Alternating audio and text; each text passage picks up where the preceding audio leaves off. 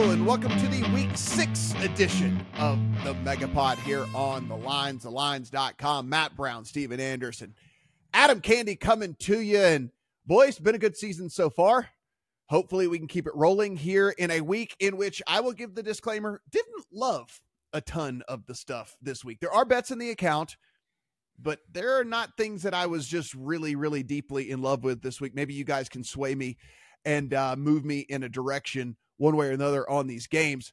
Kick things off here over in London. Baltimore Ravens, Tennessee Titans. Now, this one I did put in the account at a different number. Currently sitting 4.5 in favor of the Ravens. 42 is your total. This was 3 minus 120, so it was an expensive 3. I put the expensive 3 in the account on the Ravens.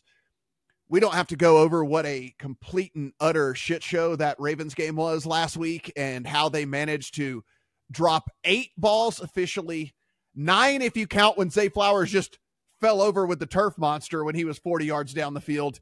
And then, of course, all of the craziness that went on, including the pick in the end zone where they still could have covered the number had they just kicked the field goal instead. But look, it was a good spot. I feel like for this Ravens squad, kind of getting the negative sentiment on them. And then Adam, look, this Tennessee team, the secondary was already pretty easy to throw on. And now you get the front four, which the big thing about the Titans, like, hey, look, you can't run on them. You can't run on them. They're banged up on the defensive line now too. And so you get a Ravens team that I think is going to have a little bit of success on the offensive side of the ball here. They're much healthier than they have been over the last couple of weeks as well. For us, that was one of the reasons we were betting against them, was because of the injury report. And much better for them, much worse for the Titans. So I think a field goal, pretty fair. I think the number at 4 right now, I would still either play the Ravens or pass. I think it's Ravens or pass for me in this one. So this is one of those interesting spots where we have one big difference that has been very clearly reported about how these two teams have treated the week. Now, what do you think about this? It's up to you to make that decision. But Baltimore went directly over to London after its game last weekend, and Tennessee has basically waited until now to go there. And apparently, according to what we've read, John Harbaugh was kind of obsessed with getting the travel correct and making sure the rest was correct and making sure his team was ready to go. And if I had a team that has had the injury issues of the Ravens, I probably would be trying to maximize anything I could in terms of sports performance as well. Now, I like Matt's angle. And I think the idea of let's fade the negative sentiment on the Ravens because of what happened last week and because of so much fluky stuff that went on in that game, it makes perfect sense. On the other side of this with the Tennessee Titans, I don't really know what it is that we can say this team is particularly good at. I think we can probably, if you want to get lost in this handicap a little bit, you could go into the idea of Tennessee as a pass funnel. But as you just said, Matt, Jeffrey Simmons, although he's trending the right direction, is still banged up on the defensive line for the Tennessee Titans. I see Matt's angle. I like Matt's angle. I don't have it bet, but I also am with you that it would probably be Ravens or pass. Yeah, we look, Steven, Danico Autry also questionable in this one. He did get in a limited practice yesterday, so he's likely to go as well. But these are guys that are playing less than 100%. And we know if that team, no Treylon Burks already out, ruled out for them, didn't even make the trip. Tyler Tart on the defensive line as well, defensive tackle, already ruled out, didn't make the trip over there too. And so if you look, I just don't know what you love about Tennessee. It's like it's subpar quarterback play. I think we're finally starting to see the downward trend for Derrick Henry. Finally, I know he kind of bucked the system there for the last couple of years, but I just don't know what you really grasp onto other than the fact that, hey, you can't run on them, so you at least know what you at least know what the offense is going to do against them. But I don't think that's the case here because of the injuries on the defensive line. I actually thought the Titans offensively played pretty well last week compared to what we've seen from them, and they still only scored 16 points. Mm-hmm. And more importantly, the bad secondary showed up and gave up 7 yards per play to a combination of Anthony Richardson and Gardner Minshew. So this offense almost has to play perfect to win games with how bad the pass funnel defense is on that side. And for Baltimore, I'm glad you highlighted the travel difference here with London. I think that's important. I also think it's important just to overall note how unlucky the Ravens have been in these two losses. Matt, you diagrammed nicely the fourth quarter and overall drop issues against the Steelers. To put a number on it, the Ravens still outgained the Steelers by 0.6 yards per play in that game, which is pretty solid. And in the loss to the Colts, outgained Indianapolis by 1.2 yards per play. So honestly, two very unlucky losses for the Ravens on their schedule so far here. So with that in mind, I'm not sure I can get there at the current number at 4. I agree with you, Matt, that it's Ravens or pass. I sat there and looked at the expensive 3 middle of the week and thought, well, there's been movement on the Titans so far. Let's see if we just get down to the normal juice here on the 3, and it didn't, and it shot right back up to 3.5. So I missed that number, but I'm still very interested in playing the Ravens this week. So like last week, I'm getting creative. I don't want to bet them to basically have to win by a touchdown here or more to win this game or to win that bet. So I went Ravens money line parlayed with Eagles money line against the Jets. When I bet it, it was around minus 105. But that's kind of the strategy I'm looking at here, because I do think that there's a very strong likelihood that some positive regression is coming for the Ravens and they win this game. Washington Commanders, Atlanta Falcons. Falcons are 2.5-point home favorites over the Commanders. 42.5 is your total. Stephen, these are just two really bad to middling to bad teams in this. I have heard people make a case for the Commanders in a teaser leg. I wouldn't talk you off of it. It's a low total. Right. The Falcons offense is not built to beat anybody by margin. They're just not. And so I can hear you out if you want to go in that direction. I just think the range of outcomes in this is too wide for me, given the fact that the Commanders defense has been so bad and we thought it was going to be good. And then you look at the Falcons and maybe they learned something last week. Maybe they learned that, we can't run the ball at a 65% clip and actually beat teams in the NFL. Threw the ball a little bit better, threw the ball a little bit more. With all of that, I ended up ultimately deciding this was a wait and see for me. Did the Falcons figure something out? Are they actually going to move kind of into 2023 NFL offense, or was that just an aberration last week, et cetera, et cetera? So for me, maybe you look at some props in this one from a Drake London side of things or something. We saw DJ Moore go absolutely nuts against this Commanders secondary last week. So maybe that's the play here for this. But for me, for right now, it's just going to be a wait and see. What say you? How about the Commanders have lost 2 of their last 3 games by 20-plus points, including to the Chicago Bears? Is that enough to talk you off the teaser leg on the Commanders? I know they're playing the Falcons, but there's just such volatility with Washington right now. Yeah. I'm playing a decent amount of teasers, and you heard the money line parlay I played with Baltimore, but this is not one that I'm including this week just because I think there's strategic issues here with Eric Bieniemy. I hate the fact, beg your pardon, that Terry McLaurin and Jahan Dotson only have 32% of the targets in this offense so far this year. Meanwhile, 56% of the targets are going to tight ends named Bates and Turner and Thomas and the running backs. That's just a flaw in what is happening here with Sam Howell. Maybe it's protection. Maybe it's Bieniemy. I don't know what it is, but McLaurin and Dotson should be dominating targets in this offense, and they are not. And the matchup with Atlanta's defense is not great either. This is a top 10 pass defense by success rate. Washington's offense is outside the top 20 by advanced metrics. And when Washington has the ball, Atlanta has the number 1 rush D by EPA. This is a much improved Atlanta defense this season with Arthur Smith. So I certainly am not going to the bank and saying Desmond Ridder is fixed after he had probably his best game of his career last week. It's one game, we'll see. But I think there is at least something to note with Arthur Smith's team here in Atlanta being much better at home than they have been on the road. The Falcons are 9-3 outright at home since the start of last season. And the defense is much better this year than it was last year. So under a field goal here, I'm willing to take a shot on the Falcons at home, despite my still current concerns with Desmond Ridder. Yeah, we're looking here, Adam. with Washington, our preseason analysis as we were heading in, we were like, hey, look, we don't really know what we're going to get in Sam Howell, but at least there's that defense. You know, they're never going to be getting blown out in games because, hey, that defense. And then here we are with the defense is 25th overall DVOA. You look a little bit further into all of this, their pass defense, EPA 28th in the league, rush defense, EPA 26th in the league, et cetera, et cetera. So that defense is actually not there at all. And so kind of tough, right, for us to really make a case for Washington, but Atlanta has certainly given us a lot of reasons to question what they're doing as well. All right, let's play a little game here, guys. Right now here, week 6 of the 2023 season, I'm going to give you one quarterback right now that you have to choose. Sam Howell or Desmond Ridder?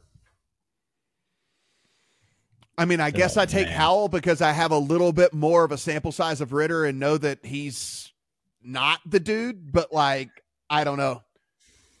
Can I take Jameis Winston instead? But like this goes back to like the Brock Purdy arguments we've had. It's not You're just not, the quarterback. No. Listen, Longwind. Longwind. I asked you a question to choose a quarterback. I don't want a dissertation. I want to know which quarterback you're taking. Probably slight edge to Howell right now.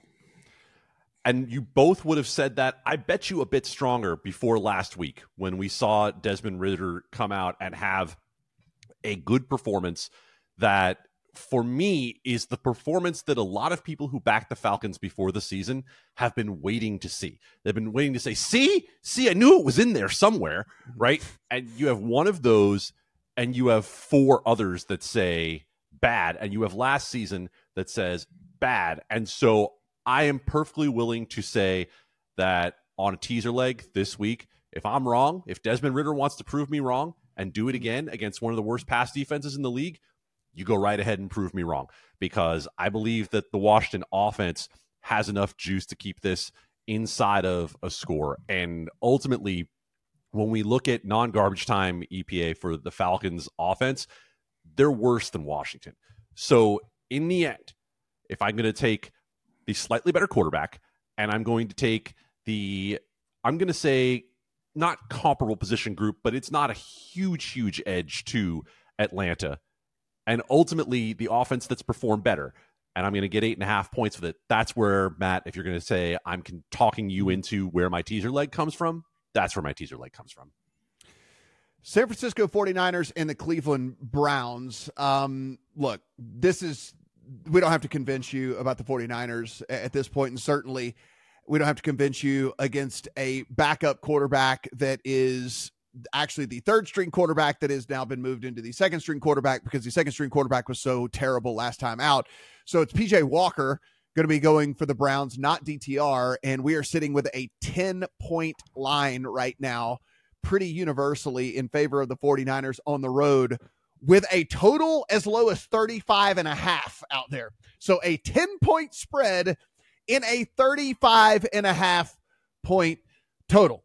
Now, this is less about this game, Adam, for me, than it is about just an overarching thing that we've preached over and over again, but let's go ahead and preach it. I have a 4.5 ticket in my account on the 49ers. The reason I have a 4.5 ticket in my account on the 49ers is I have a very well curated beat writer list on the Twitter machine. If you do not have one, I have it to where you can go and follow mine. You can literally subscribe to the list that I have. There was a beat reporter goes, interesting. Don't see Deshaun Watson out here anywhere. And then a little bit later, it was, he's not going to be doing his media obligations today and whatever.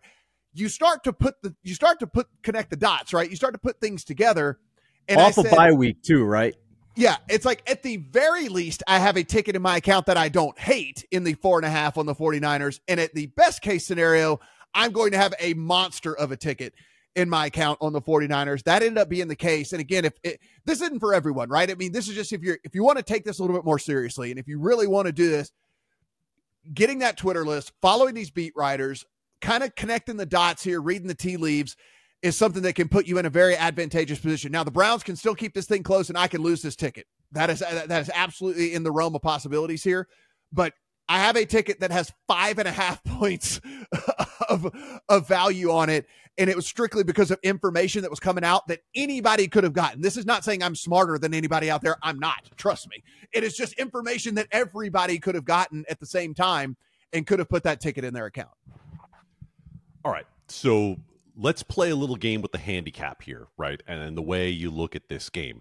Because if you believe that an elite offense is going to beat an elite defense, then you're obviously on San Francisco, right? Because that's the matchup that matters in this game. We already know the matchup of Phillip, don't call him PJ Walker, against the San Francisco 49ers defense. I don't need to tell you anything about that. The team total on Cleveland right now is 12.5. So that should tell you everything you need to know about where Cleveland is at the moment.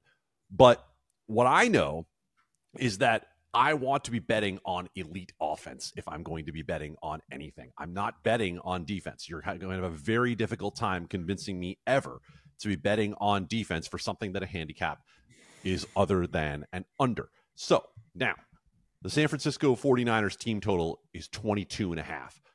The only way that the San Francisco 49ers do not get there is if the weather in this game really turns out to be the disaster that it's shaping up to be. And it's a wind game, it's a rain game. And what do we see when we see those games? Well, we see teams turn to their run game. The San Francisco 49ers are elite running the football. They are elite in the short passing game. They don't have to throw the ball long in order to score points.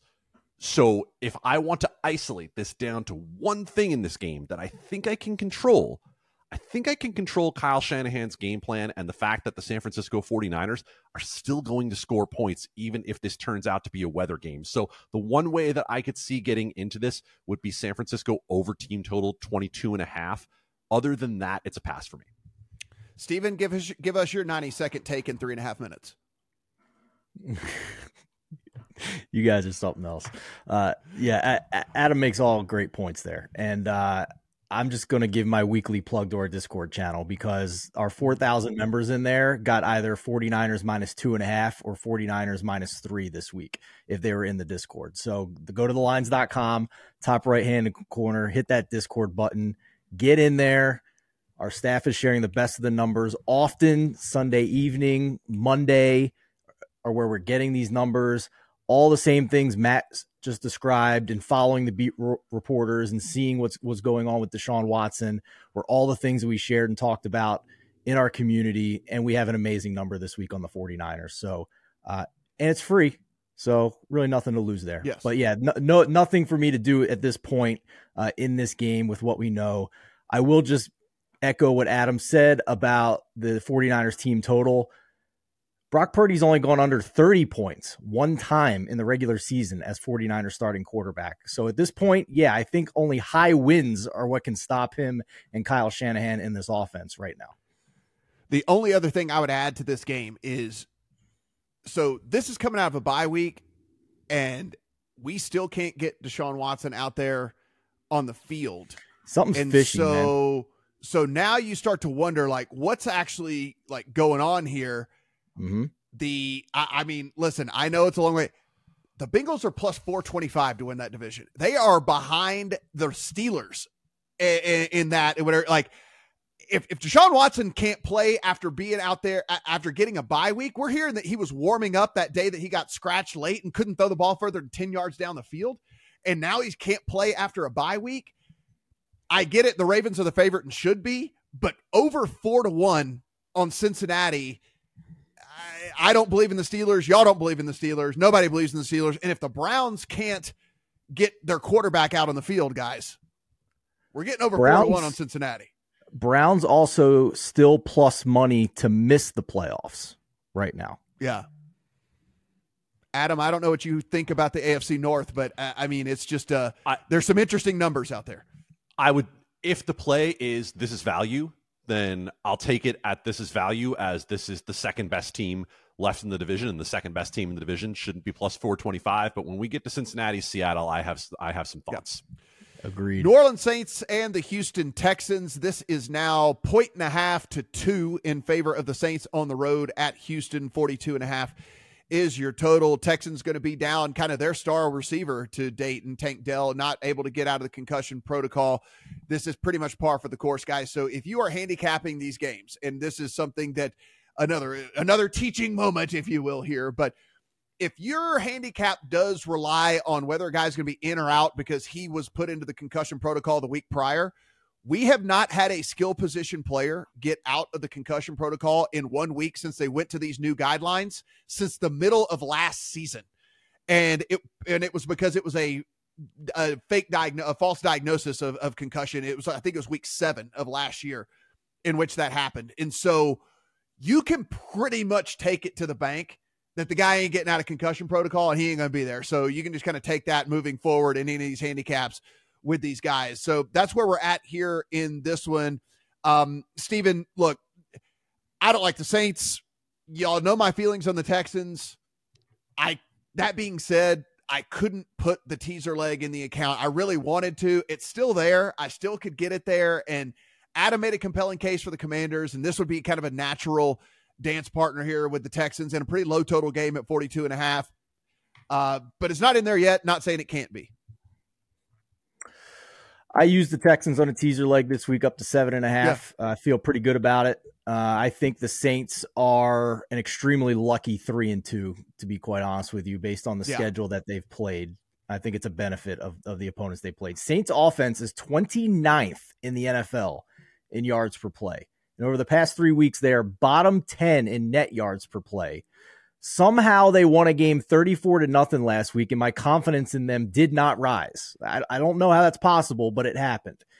I don't think the defense is real, to be honest with you. They are number 4 in DVOA. They're number 3 in EPA. They're top 5 in success rate defensively. But the quarterbacks they have faced, Ryan Tannehill and his worst offensive line in the league, Bryce Young, Jordan Love, who they lost to, Baker Mayfield, who they got blown out by, and Mac Jones. I think this is a fraudulent defense statistically. I don't think they're nearly as good as what their metrics say. And I think the Texans passing offense is legit. I am very impressed with CJ Stroud. This is the number 8 passing offense by EPA, the number 13 passing offense by success rate, the number 6 passing offense by DVOA. And the Saints have the number 29 pressure rate. Now, Tank Dell is likely out, and that's a big deal because they're getting very thin at receiver, and Robert Woods is limited as well. So it might be Nico Collins and whatever John Mechie can provide out there. So that's kind of given me a little bit of pause to not want to just take Houston outright, because what I'm seeing here on paper screams home underdog wins outright. But being a little thin at receiver on top of the offensive line being still a mash unit, I couldn't get there on the money line, but I feel really good about the teaser leg. Adam, I don't think we can take anything that the Saints did last week and make that a basis for backing them in this game. Like I said, the Patriots are garbage, and so it's better for them for sure that they were able to go and put that performance up. I'm not taking that away from them, but I don't look at that and say like, oh, see, look, this is the Saints are world beaters all of a sudden. Like, no, they beat up on a bottom 5. Let's just be honest. I mean, it's a bottom 5 team at this point, is what really happened there. How do you see this kind of a weird game here? Because it's 2 different teams that I think you could, if you want to, grasp onto a reason they win, but then there's also reasons that you could poke holes in reasons they win. So let's ask a question here about the matchup between these 2 teams. And Matt, I'm going to kick it right back to you. Tell me the argument against taking what is now a Wong teaser with Houston. What is it that worries you about Houston or makes you feel good about the Saints that would hold you off here? Yeah, I mean, I guess my answer to that is Tank Dell has actually been such an incredible contributor to this team, and now you don't have your number 1 receiving option. And I understand Tank Dell is not Jamar Chase, and Tank Dell is not like any of these other like number 1s out there. But I think in today's league, if a number 1 receiver is not going to be available for his quarterback, we at least have to give at least some extra thought to that game. I'm not saying that maybe keeps you off of making the bet, but I do think we at least have to take some serious consideration with it. That's a fair argument. I'm going to push back with the idea that Tank Dell is not the number 1 receiver for the Houston Texans. Nico Collins is the number 1 receiver for the Houston Texans. By PFF grade, he's number 8 on the year. Tank Dell's number 25 by yards after catch on average. Nico Collins is tied for number 1 in the league with DJ Moore, and DJ Moore's stat is hugely inflated off what happened last week against Washington. And Nico Collins is also tied for the most forced missed tackles among wide receivers in the league. All of this is to say that if your handicap is, well, if you shut down Nico Collins, then you shut down the Texans, I don't know that it's going to be so easy to just shut down Nico Collins. Marshawn Lattimore this year, if you go among starting cornerbacks in the league, sort them out by PFF grade, 50% of the snaps. Marshawn Lattimore is around 24 with a coverage grade below 70 on the season. I'm not convinced that Marshawn Lattimore just gets stuck on to Nico Collins and shuts him down. And we've seen that CJ Stroud can work through a progression. We've seen that CJ Stroud is able to not force throws. Now, he does have no interceptions and 5 turnover-worthy plays. So you can say there's some regression baked in there. So I look at it 2 ways. First of all, I have the Texans teaser leg. I like that Texans teaser leg better than I like the Washington teaser leg, and I feel good about it. Frankly, if you wanted to play Texans money line here, I wouldn't argue with you because of this. We have no idea who the Saints are. Derek Carr last week, in a game in which the Saints went over 30 points, threw for 183 yards. He was consistently given short fields. He was consistently put in great spots by the defense, and that defense played well in large part because they had Mac Jones going against them. So could the Saints pop out and become the team that people think that they could be this week against Houston? Sure they could. But if you look at the last 3 weeks of what the Texans have given you once CJ Stroud settled in a little bit, you've gotten a team that is right there, I would say, toward the bottom of the second tier, maybe the top of the third tier in the NFL. So right now, you give me that team at home in a lowish total game, I feel plenty comfortable with the teaser, and I would not talk anyone off taking either the points or a shot at the money line.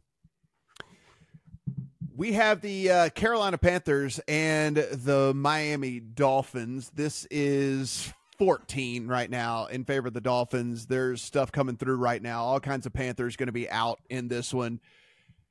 Adam, it's one-way traffic. It's basically name your score, name your number. When are the Dolphins going to be pulling Tua and pulling Tyreek and all that? Games like this, I hate games like this. Like for me, this is your Survivor special. If you're still in Survivor, you play Miami this week. If you're maybe it's a contest play if you want to be contrarian because people are scared off by the big number.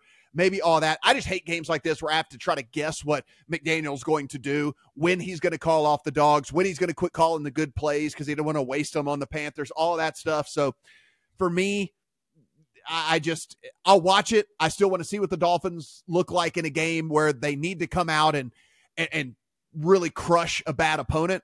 But that's about all I'm going to get out of this one, I think. I have no trouble, if you can still find 13.5, laying it with Miami. And as chalky as that sounds, I have my reasons for it.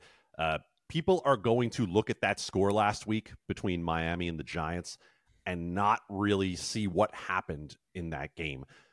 Miami still ran up more than 500 yards on the New York Giants, and 7 points of what the Giants have was a 102-yard interception return by Jason Pinnock that should have been 7 more Miami points. So if you take that, flip it around, give him back that 38, the only thing that would hold you off laying it would be, okay, Carolina looked like kind of a plucky comeback team last week, putting up some late points against the Detroit Lions. And you know what that got them? Losing by 18. So I'm not concerned at all. It's important to understand just how much better than every offense in the league this Miami Dolphins offense is right now. And I know you don't need us to hammer this point home necessarily, but just go by offensive DVOA through the first 5+ weeks of this season. You have 3 elite teams in the NFL. No one would argue with Buffalo being elite. No one would argue with San Francisco's offense being elite. The Miami Dolphins are 6% ahead of the San Francisco 49ers, who are 4% ahead of the Buffalo Bills, who are 10% ahead of the Detroit Lions. That's how good this offense is. They're back to health. I have no trouble seeing a Miami Dolphins win by any combination of numbers that leads to more than 14. Because really, what happens if you see the Carolina Panthers start to get back into this game against the number 26 DVOA defense? What happens if you see them start to get back into it? Mike McDaniel opens the playbook right back up again, the one that where he put the good plays away. He opens it right back up again and goes back down the field one more time for more points. I have no trouble seeing where the Miami Dolphins are able to call their number. And as much as I don't love these big spreads, the Miami offense is so much better, and the Carolina defense is so much worse than we expected that I'm good laying it.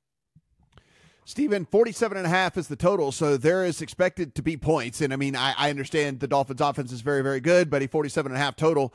Panthers are going to have to contribute to that. 14 is across the board at this point. What do you see from the Dolphins and Panthers?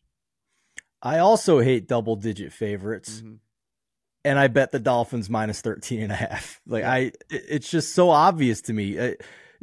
And DVOA isn't the only massive gap where the Dolphins have a lead over the next best offense here. Yards per play, the Dolphins are number one by a full yard per play over the next best team. That's insane for those that aren't familiar with yards per play.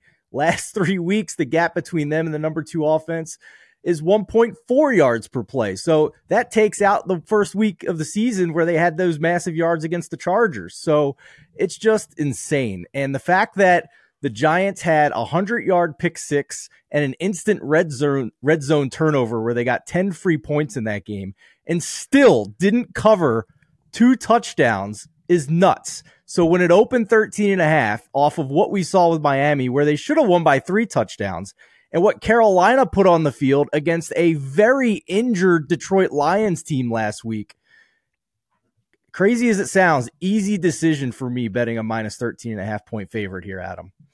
I just want to bring 1 point back up because we saw a little bit last 2 weeks overall. We saw a little bit of old Tua coming back, a little bit of careless turnover Tua. He has 4 turnover-worthy plays in the last couple of weeks. That interception that set up the Giants immediately in the red zone was one of those happy feet floaters. That's why I say I laid it, and I still feel good overall about where this Miami offense is. But in terms of thinking about Miami for the future, just keep an eye on that with Tua, that we started to see a little bit of what used to worry us about Tua the last couple of weeks. Perhaps the game of the week, Seattle Seahawks and the Cincinnati Bengals. And we are sitting Cincinnati, an expensive 2.5 or a cheap 3 home favorite over the Seattle Seahawks. 44.5 to 45 is your total. We know Adam has a play on this one. So getting out of order here, Adam, I'm going to start with you so we don't take any of your thoughts. Cincinnati and Seattle, 2.5 expensive, 3 cheap, or 44.5 to 45 is the total.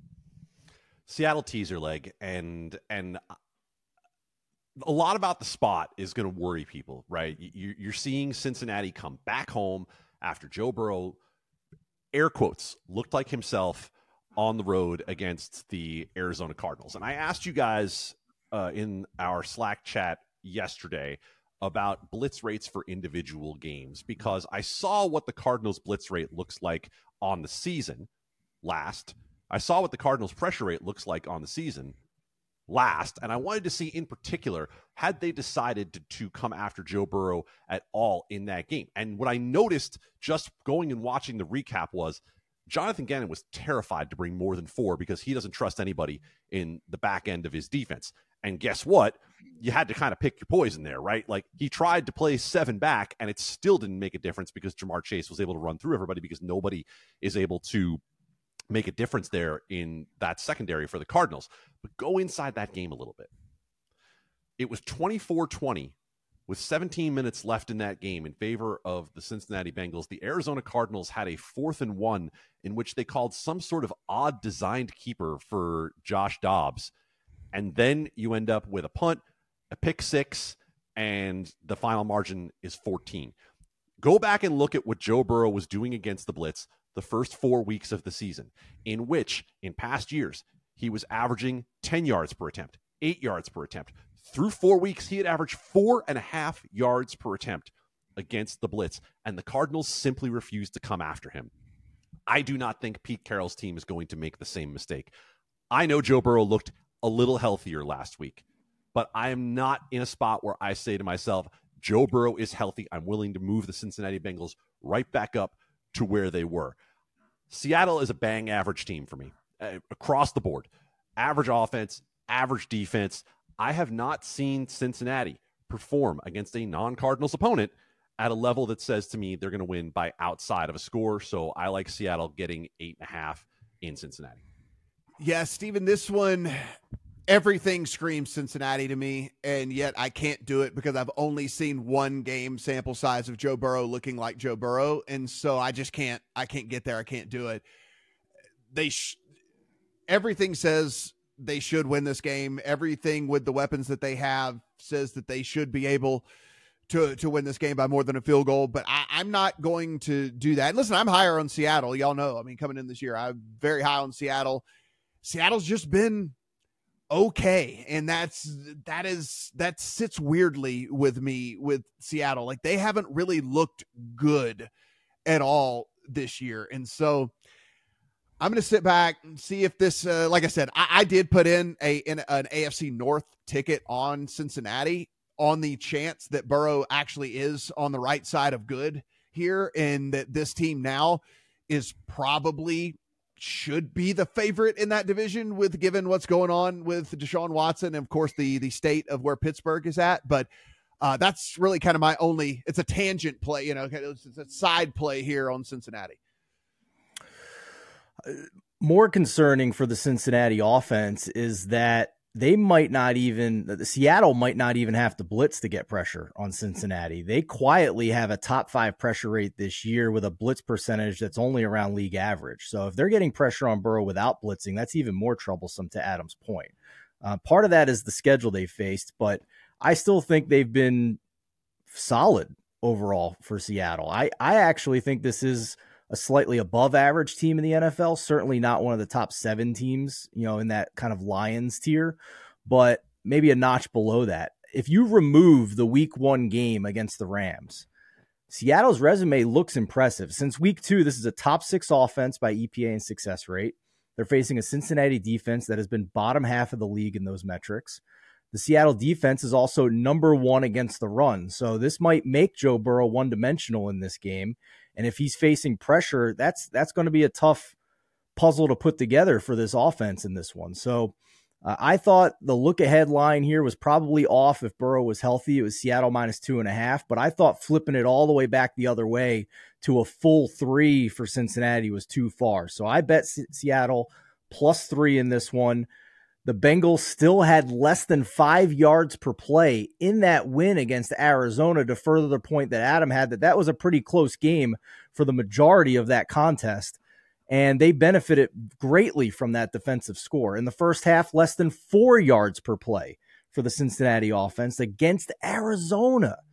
So they still need to show me that they are back. If they do it here, they win by more than a field goal, then yeah, we can have that conversation. They go into the bye week, get more healthy. It's certainly a buy low for some of these futures, Matt, that you mentioned earlier in the pod. Some of us out there, we got some bonus bets and, regulated sports betting land out here.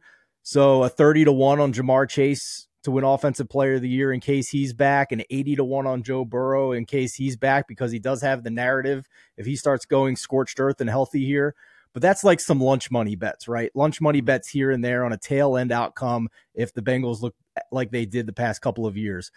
But I'll just remind you that even when the Bengals were amazing and the Bengals were getting to a Super Bowl, they were still the first team in NFL history to lose yards per play in 3 playoff games and reach the Super Bowl. So they were having a lot of variance go their way during that run. And it's not going their way now, and I still think they have a lot to prove here against Seattle, and I am impressed with Seattle to this point in the season. Steven, bringing up that stuff has absolutely nothing to do with this season whatsoever. I would like to make that disclaimer on this podcast, and so just take all of what you just listened and rid it from your brain, because it has absolutely nothing to do with this year whatsoever. The point is the Cincinnati defense lost talent coming into this year compared to those teams last year, and Joe Burrow has not been healthy. If he shows he's healthy here, then we can have a conversation about it. With what happened in the playoffs last year from a yards per play. What the hell does that have to do with anything? The idea is that there's people out there that think the Bengals were these amazing world beaters the past couple of years. It's spitting out stats for the sake of spitting out stats is what that is. And like I refuse to have that. I refuse to allow that on this podcast because we're not going to be like everybody else. Strike it from the record. We're not going to be like everybody else. We're not going to be like everybody else. We're not doing that. That's fine. We're not doing the whole like, here's a stat that doesn't mean anything, but it makes me sound smart. So here, let me do it. No, we're not doing that. We're not doing that on this podcast. Absolutely not. Not happening. The point is, I would be very careful to assume that the Bengals are going to all of a sudden be a top 5 team again because he's healthy. Look, if you're going to keep pushing this point, I'm not letting you have the last word on this. I will keep talking over you every time. You're bringing up stats from a year and a half ago on a playoff run that people don't even remember at this point. It's okay. It's fine. The Cincinnati Bengals were an above-average team the year they got to the Super Bowl. They were an above-average team last year, and maybe they finish up being an above-average team this year. But right now, they're not.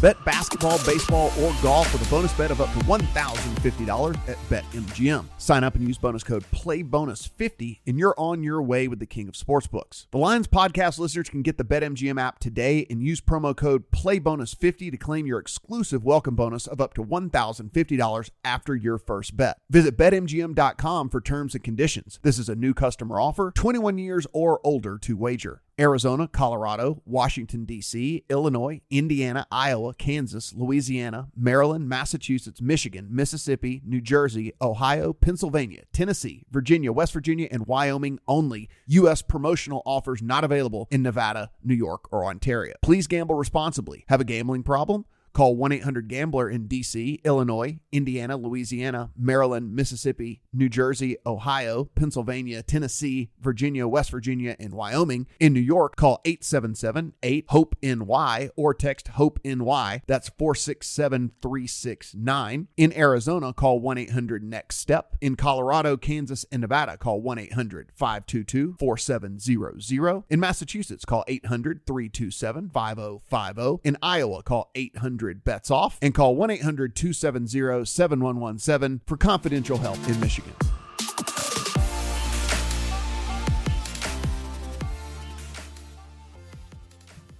We move on with relevant information. Indianapolis Colts and the Jacksonville Jaguars. It is 4 in favor of the Jags. It is 44-45.5 is the total. Stephen, the big story in this one is everyone's talking about, okay, this is the Jags coming home after being in London for 2 weeks. There's no way they can do this. There's no way they can get this done. They're going to be tired. Their bodies aren't going to be adjusted, et cetera, et cetera, et cetera. That's kind of the story on the Jags side of things. The story, of course, on the Colts side of things, no Anthony Richardson. It's going to be Gardner Minshew. At least we know from the get-go that it's going to be Gardner Minshew in this game.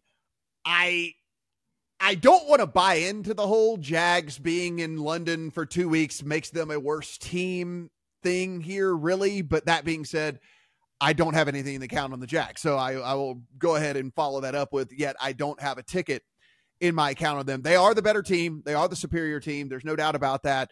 Gardner Minshew, I think, is neutral. I know some people are trying to say it's a positive. It's neutral because, yeah, he throws it better, but he doesn't have he's not doing anything with his legs. He's not picking up. He's not making plays with his legs. He's not adding an element that the defense has to take, account for. So it's probably just a neutral thing with Gardner Minshew. Only play I did put in the account on this one, I put in an over on Josh Downs. If you guys look, like Gardner Minshew just looks at Downs basically the exact same way that he looks at Pittman. Like there is no like actual like wide receiver one when Minshew's in there, same target share, kind of same average depth of target, same routes being run, all the different stuff like that. And so yet he's priced way down from where Pittman is at. It's only at 44.5. I'll take the 44.5 over on that. I think when we look at the Jags, we know the one thing about the Jags, they are actually a pass run. You cannot run against this team at all. And so you have to throw it. The Colts are going to have to throw it much more. And the over 44.5 is my angle here in this one. What say you, Colts Jags? To the Gardner Minshew point, I agree with you. I don't agree with the people that are saying it's a big downgrade, and the people that are saying it's a completely different offense when Minshew's in and makes it more challenging. That's fine, but it's just also the second year in a row that Minshew has been in a Shane Steichen offense. So I think that there isn't as big of a learning curve here. I think it's a little smoother transition than what it would typically be going from a quarterback of Anthony Richardson style to Gardner Minshew. Also, small sample here because he hasn't played much, but in the snaps that Minshew has had, positive completion percentage over expected versus Richardson, whose CPOE was only better than Aiden O'Connell and DTR on the Browns. So not great passing wise for Richardson there. Anything that they got was mostly scheme from Steichen. And the Jags play zone defenses at a top 10 rate in the NFL. Minshew, a passer rating around 100 against zone this year, 80% completion percentage against zone this year. Very solid numbers. Flip the other side. I'm a little concerned about the Jags being able to protect against the Colts front here. The Colts are number 9 in pass rush win rate, number 4 in run stop win rate. Jags are bottom 3 in pass block and run block win rate. So is Trevor Lawrence going to have enough time here? And the Colts are generating pressure with a bottom 5 blitz rate in the NFL. So they're able to keep extra men in coverage against Lawrence, which has led to the number 1 zone coverage team in the NFL with the Colts defense.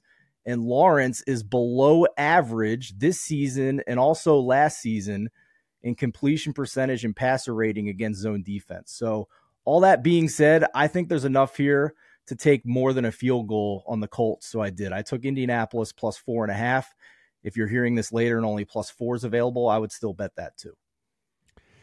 Adam, we do have Trevor Lawrence that is, I don't think a lot of people would think this, is the number 2 graded overall passer according to Pro Football Focus, only behind Tua Tagovailoa. And if you look, there is a lot of stuff that probably could lean towards him being even better. Certainly from a counting stats perspective, been a victim of a bunch of terrible drops. Certainly there's been some untimely turnovers for this offense as well. Stuff that he can't really control along the way too, whenever you consider that, some of these fumbles that the running backs are having. I think the Jags are kind of on the up right now. I'm going back to what I said at the beginning. I still don't have the 4 in the account. I think the Jags are kind of the team to watch here over the next few weeks and see if they really do kind of take that next step. But given that I don't know what a team looks like coming from 2 weeks overseas, I'm going to go ahead and say, all right, Matt, if they win by 10 and you feel stupid that you didn't put the 4 in there, then so be it. But I'm going to play that I'm smart enough to know what I don't know, and I don't know what teams don't look like after spending 2 weeks overseas, and so it's a pass for me. Yeah, you and I are 100% in sync on this game because everything I have on this game says play Jags, right, at -4. My rating is Jags -5.5. Not only do you have the fact that the Jags have been a top 5 run defense in the league so far this year, they're adding back in a starting tackle in Devon Hamilton into that line to go along with Foto Fatukasi, and you're going to now make that a team that is a straight no on trying to run against them. And so now, if we're putting Gardner Minshew into the situation of we know you have to pass and you don't really have any receivers, then I'm in the situation where I say there are 2 ways into this game for me. You could talk me into the spread. I'm not going to do it. I'm off it. But if you sat here and banged me over the head for the next half hour with good Jag stats and said, okay, this is the game where everything you thought could be good about the Jags comes out, then sure, I'd be on it. And I think a lot of people will be convinced that was last week against the Bills. I don't think it was last week against the Bills. They held the ball for 40 minutes. That's fantastic. Trevor Lawrence was unbelievable on 3rd down. That's fantastic. But the Buffalo Bills defense lost multiple starters within that game. I'm not willing to bank too much on that. The other way in that I would look at this, I know you're talking about an over, Matt.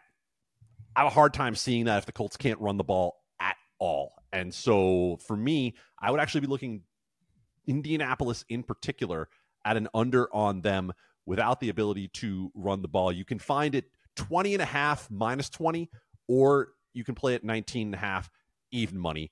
Considering I'm not the kind of player who's putting in a stake where it's going to make a significant difference to play minus 20, I'd like to get that extra number and play 20.5.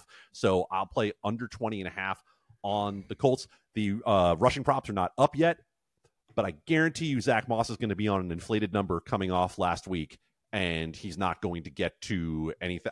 If you told me he didn't get to 50 yards this week between the fact that the Jags are a better run defense and that Jonathan Taylor is going to cut into his carries, I'd believe you.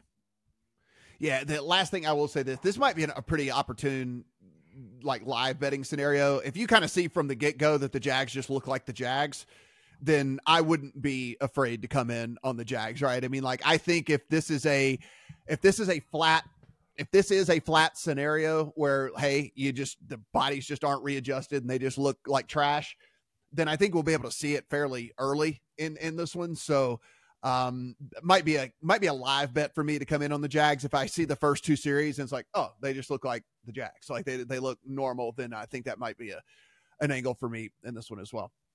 Minnesota Vikings and the Chicago Bears. This is 3 in favor of the Vikings on the road against the Bears. 43.5 to 44 is your total. Of course, the big story here, Adam, no Justin Jefferson, and we're no Justin Jefferson for the foreseeable future.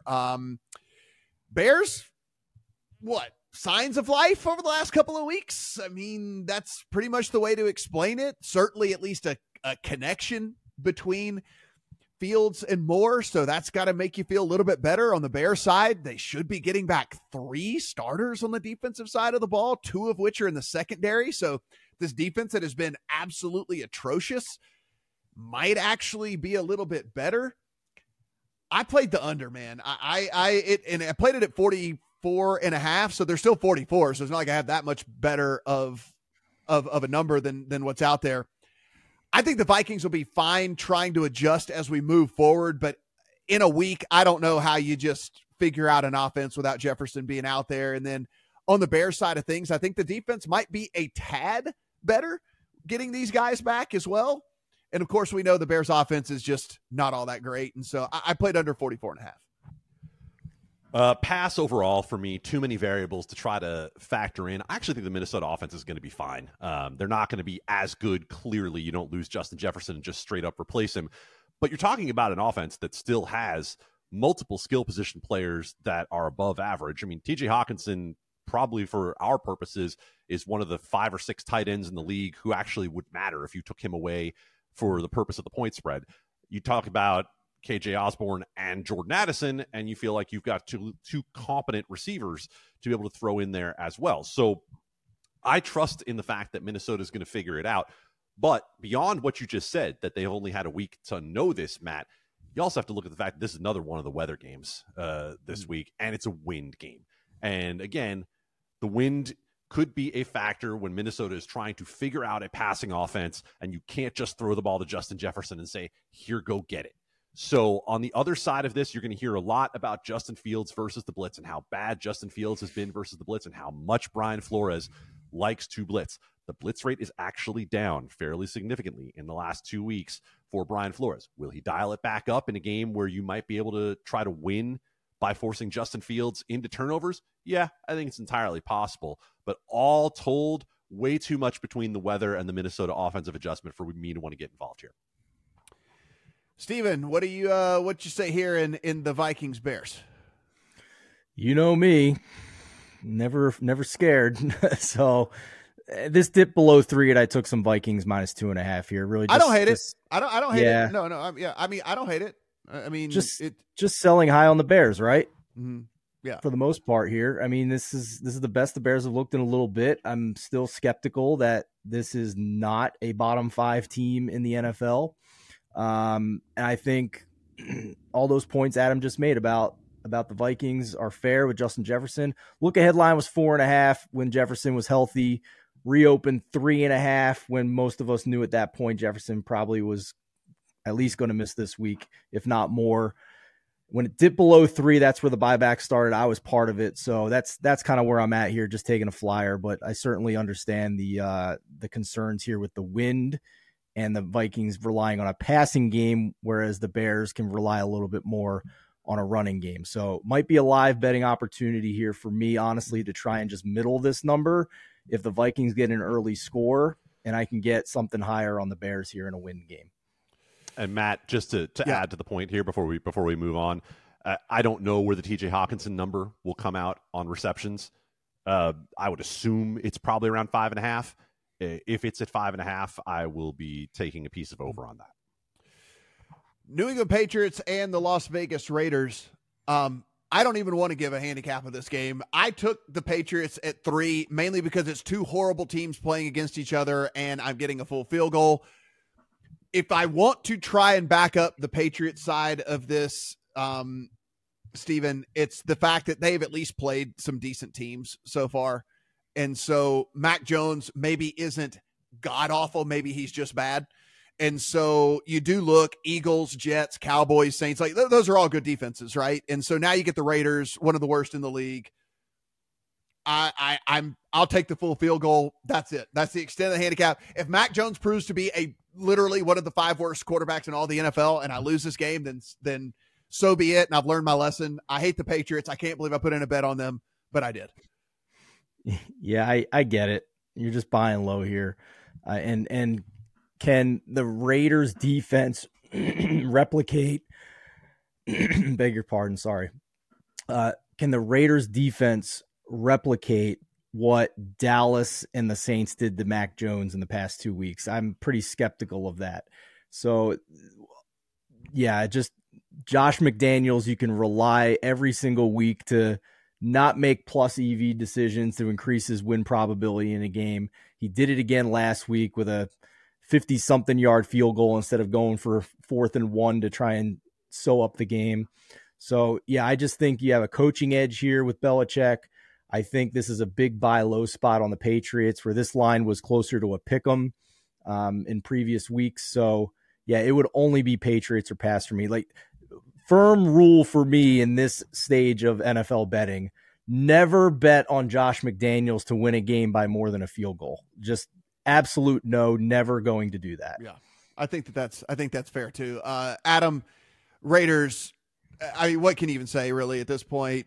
Don't do anything really well. Garoppolo just limits this offense so much. Josh Jacobs can't get going because no one's afraid of Jimmy Garoppolo throwing the ball down the field. And so I don't know what you grasp onto here if you want them at covering a field goal, right? I mean, if you want to make a case for me that 2.5 is too little, I guess I could at least listen to someone, but at the full field goal, it's tough for me. Both of you predict the final score of this game. 20-10 Patriots. 20-13 Patriots. Okay. That's right. That's it. Steven? 20.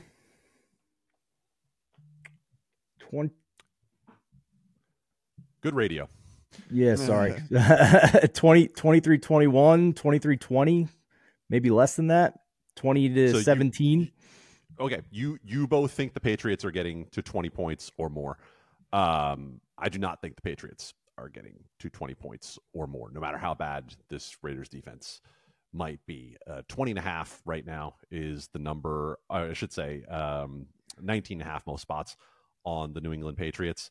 I'm okay under that. If you don't like that, if you want to go where Matt and where Steven are, how many games have the Las Vegas Raiders scored 20 points in this year?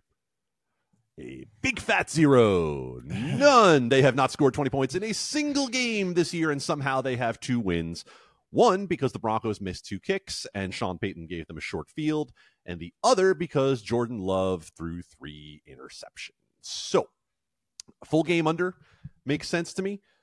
Patriots under makes sense to me because I think if you believe the Patriots win this game, I think you believe the Patriots win this game with defense, not with offense. So if the handicap is I'll take the Patriots and the points, then I think you're saying you think this Patriots defense can be better than it has been. And obviously no Matt Judon, obviously no Christian Gonzalez. You said, I believe it was Steven said the Raiders don't do anything well. They do one thing well, and it's Max Crosby wreaking havoc. And there are 3 starting offensive linemen on the injury report for the New England Patriots. I think this game is something in the range of 17-14, 17-13. I don't see either of these teams being able to push the ball down the field with any consistency because, Matt, as you mentioned, when the Raiders are able to move the ball, it's dink, dunk, and it is Jacoby Myers for 8 yards, Jacoby Myers for 7 yards. They don't know where Devontae Adams is. He's on the milk carton right now for everyone in that offense. And so unders all around for me in this game. Detroit Lions and the Tampa Bay Buccaneers. Just got word as we were coming on air. Mike Evans, a full go for the Bucs, so he's going to be out there for them. The Lions getting Amon-Ra St. Brown back. Sam Laporta was questionable, but the beat reporter literally 45 seconds ago comes through, and it says Laporta is going to give it a go for the Lions as well.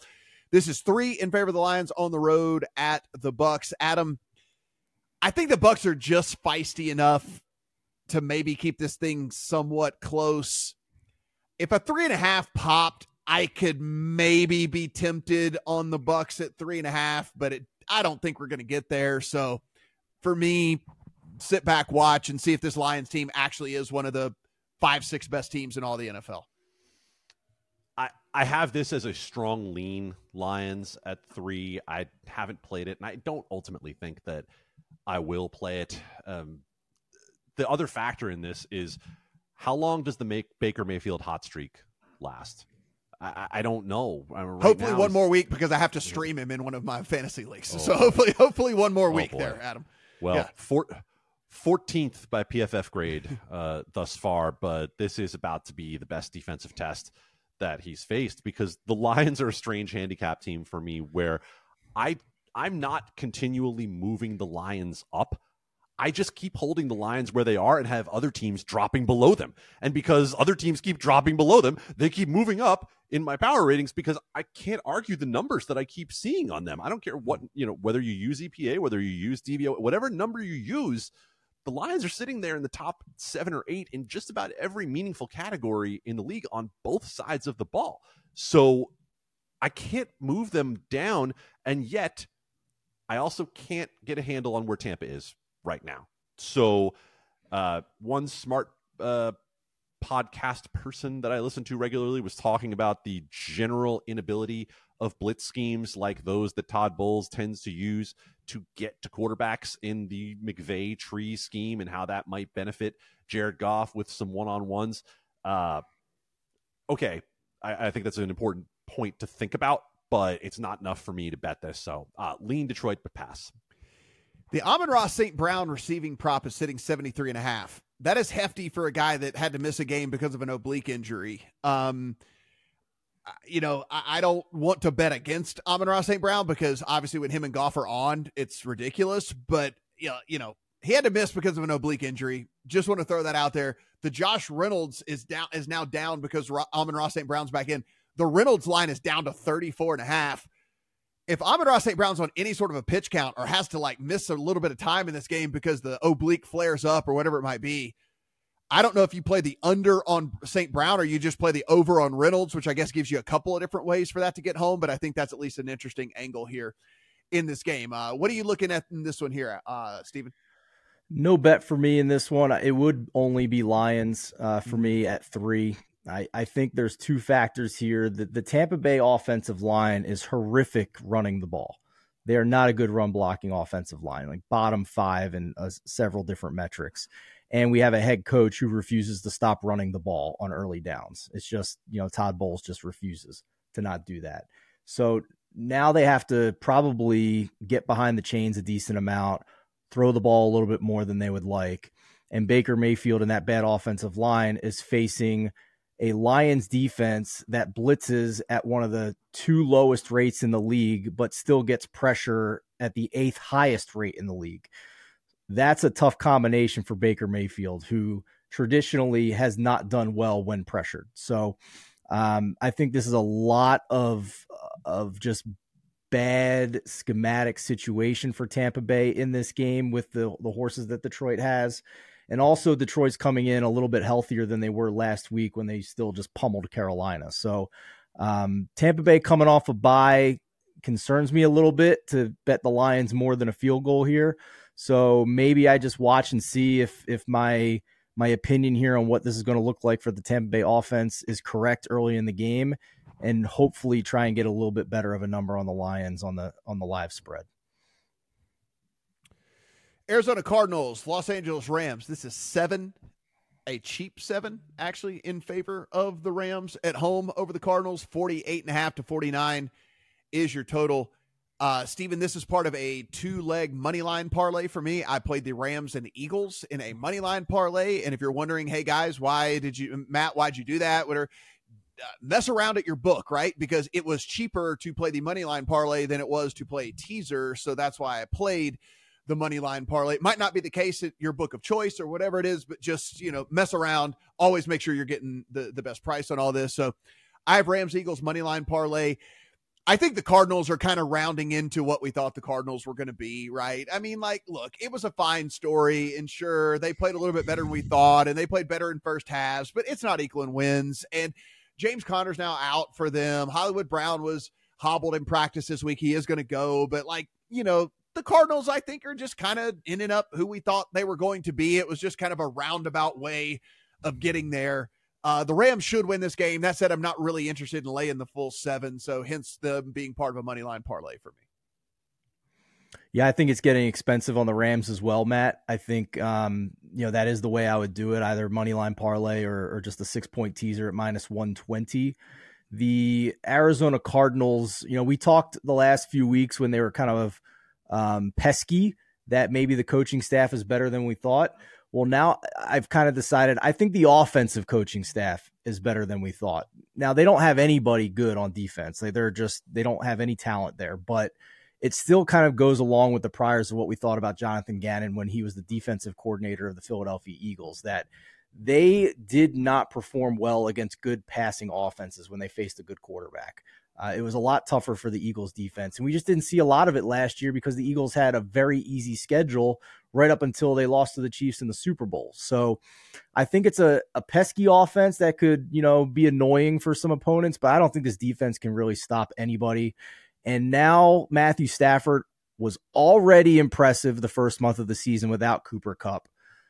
Puka Nacua is just a discovery. And now you get Kupp back in the mix as well. I think the Rams are a team that could maybe fight for a wild card spot here now with the seven teams making the playoffs. So I have a lot of trust in this passing offense moving forward. We can talk in future weeks about what the defense provides, but I don't think it's going to be an issue here this week. So yeah, I'm with you here, just getting this down to, money line parlay or a teaser, and it looks pretty solid to me. Adam, the books wasted no time in getting Cooper Kupp right back into form here. 86.5 is your receiving prop on Cooper Kupp in his second week back. But what that did do is it suppressed the Puka Nacua number down to 65.5, and then the Tutu Atwell number is down to 35.5 for this Rams team. So maybe it's not the Kupp bet. Maybe you're looking more in the Puka Nacua way, or maybe even the Tutu Atwell way. So something to think about if you want to bet this an alternative way. What do you say here about the Cardinals and Rams? This is a strange handicap for me because I'm not willing to come completely off the Cardinals being frisky. Again, you go back to where they were in that game last week. They really were one or two flipped plays from covering against Cincinnati, at least covering a lot of the early week numbers that had them out near a touchdown.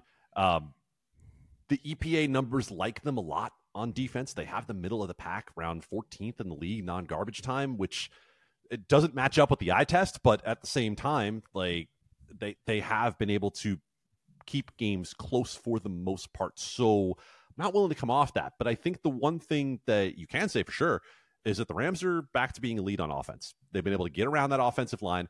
They're 6th in the league in non-garbage time EPA overall, and that is with only 1 week Cooper Kupp. So I think the move on the total has been right here, 46 up to 48.5. There's still a couple 48s on the board. I would find the lowest number that I could and consider an over. That's a lean, not a play. Maybe an in-game overplay here. If you see a couple of 3-and-out drives at the beginning and you get this thing down a little bit, maybe down to 44-ish, then you look at an in-game over, because really you've only seen the Rams play one good half of defense this year. One, period. A total of one good half of defense against the Seattle Seahawks in the second half of week 1. And the Arizona Cardinals have consistently been able to move the football, even if they have not been able to win games. So I do think points are the one thing you can probably count on in this game.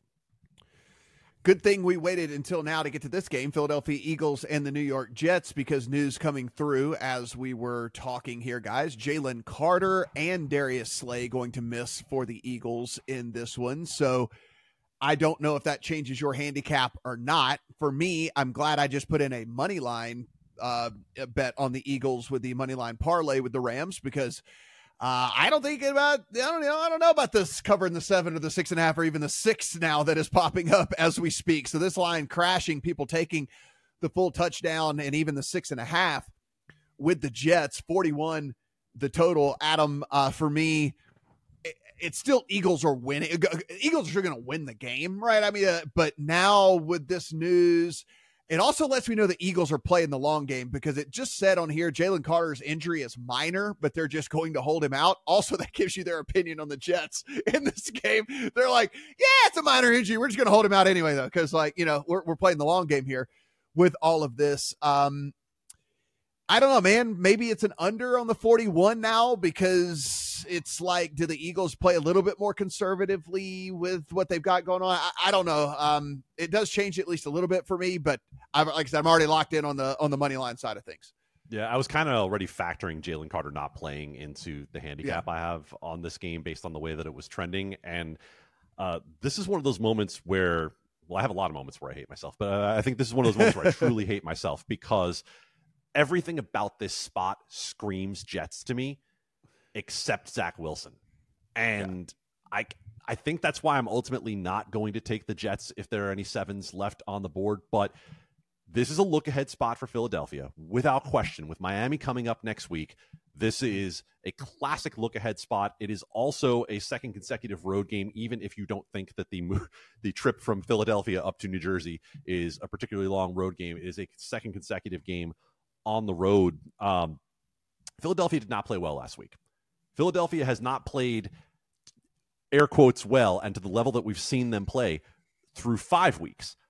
I have a feeling that comes home to roost next week against Miami.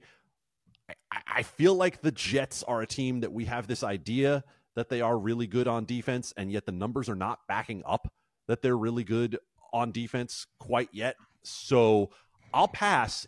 But for me, strangely, this is actually Jets or pass. Steven, what do you say here? Eagles, one of 2 undefeated teams left in the NFL. So if you're holding that last undefeated team, you're feeling the heat here, because the Niners have a cakewalk this week as to where the Eagles are now walking in at least a little shorthanded on the defensive side of the ball. Yeah, it's interesting, right? Last year we talked all about the Eagles' easy-ass schedule. We weren't sure how good they were, and then they had 2 easy-ass playoff games, including an injured quarterback, and then they almost won the Super Bowl anyway. And all of a sudden we're through 5 weeks, and everybody still isn't sure how good the Eagles are, because they haven't had all that tough of a schedule. So it's just I agree. I don't think the Eagles are one of the 3 best teams in the NFL at this point, despite the fact that they are one of the 2 remaining undefeated teams. But in this matchup, it's not going to matter, I don't think. The fact that Elijah Vera Tucker is now also out for the Jets against an Eagles front 4 that is phenomenal at getting pressure without blitzing is just a really bad recipe for Zach Wilson trying to complete passes against coverage with extra men on the back end. So no interest in the Jets for me this week, just because of the ticking time bomb that is Zach Wilson any given week, any given quarter, any given down. So that for me led to the fact that I think the Eagles are probably that anchor teaser leg of the week for me. Now that was when they were 7. Now we're getting 6.5, which is not your traditional teaser. You may just want to take the Eagles straight up here. Because I think Jalen Carter matters more for the running game. He is doing very well. He's doing things we haven't seen since Aaron Donald as a rookie. But I don't think it matters all too much here against the Jets. So, and even though they're down Slay, Bradbury can still be on Garrett Wilson potentially here. You can roll some extra coverage with not blitzing. And what other receivers do the Jets actually have out there other than former Packers? So I think this is a great teaser leg here for the Eagles. Just at this point, you may want to just consider betting them straight up, since it's not your traditional, and 7 is a win now instead of a push. Sunday night football, New York football Giants and the Buffalo Bills Guys, this is out to 15.5 at some of the books out there. 44, 43.5, 43, 44 is your total. Adam, I'll let you give your they're going to lose.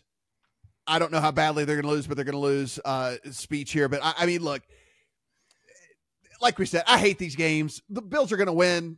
When do they decide to take their foot off the gas? When are they going to I hate playing these guessing games. And so for me, it's probably just going to be I'll look at some props maybe a little bit more seriously as we get closer to the game and all of that. But I just can't see myself either backing the Bills even at 14. There are 14.5 out there, 14.5. But I also don't want to take the Giant side either. Right, and we had the news come in while we're recording the podcast that Daniel Jones is definitely out this week. So it is definitely Tyrod Taylor for the New York Giants. I don't know that I can adequately explain in the time we have on this podcast how bad the New York Giants offensive line is. It is by any ranking you choose in football, either bottom 2 or the worst by a long shot, depending on where you're looking. And they're still hurt. Andrew Thomas is still not back at practice after injuring his hamstring in week 1. He's a DNP twice this week. He's not going. Saquon Barkley is limited. I don't even know that it would make that big of a difference. Not interested in the game overall. I would say if you are interested in this thing, I would just keep an eye on where the total crashes to, because we've already seen it come down from 48 to 43. Matt, I'm glad you brought this up. Yeah.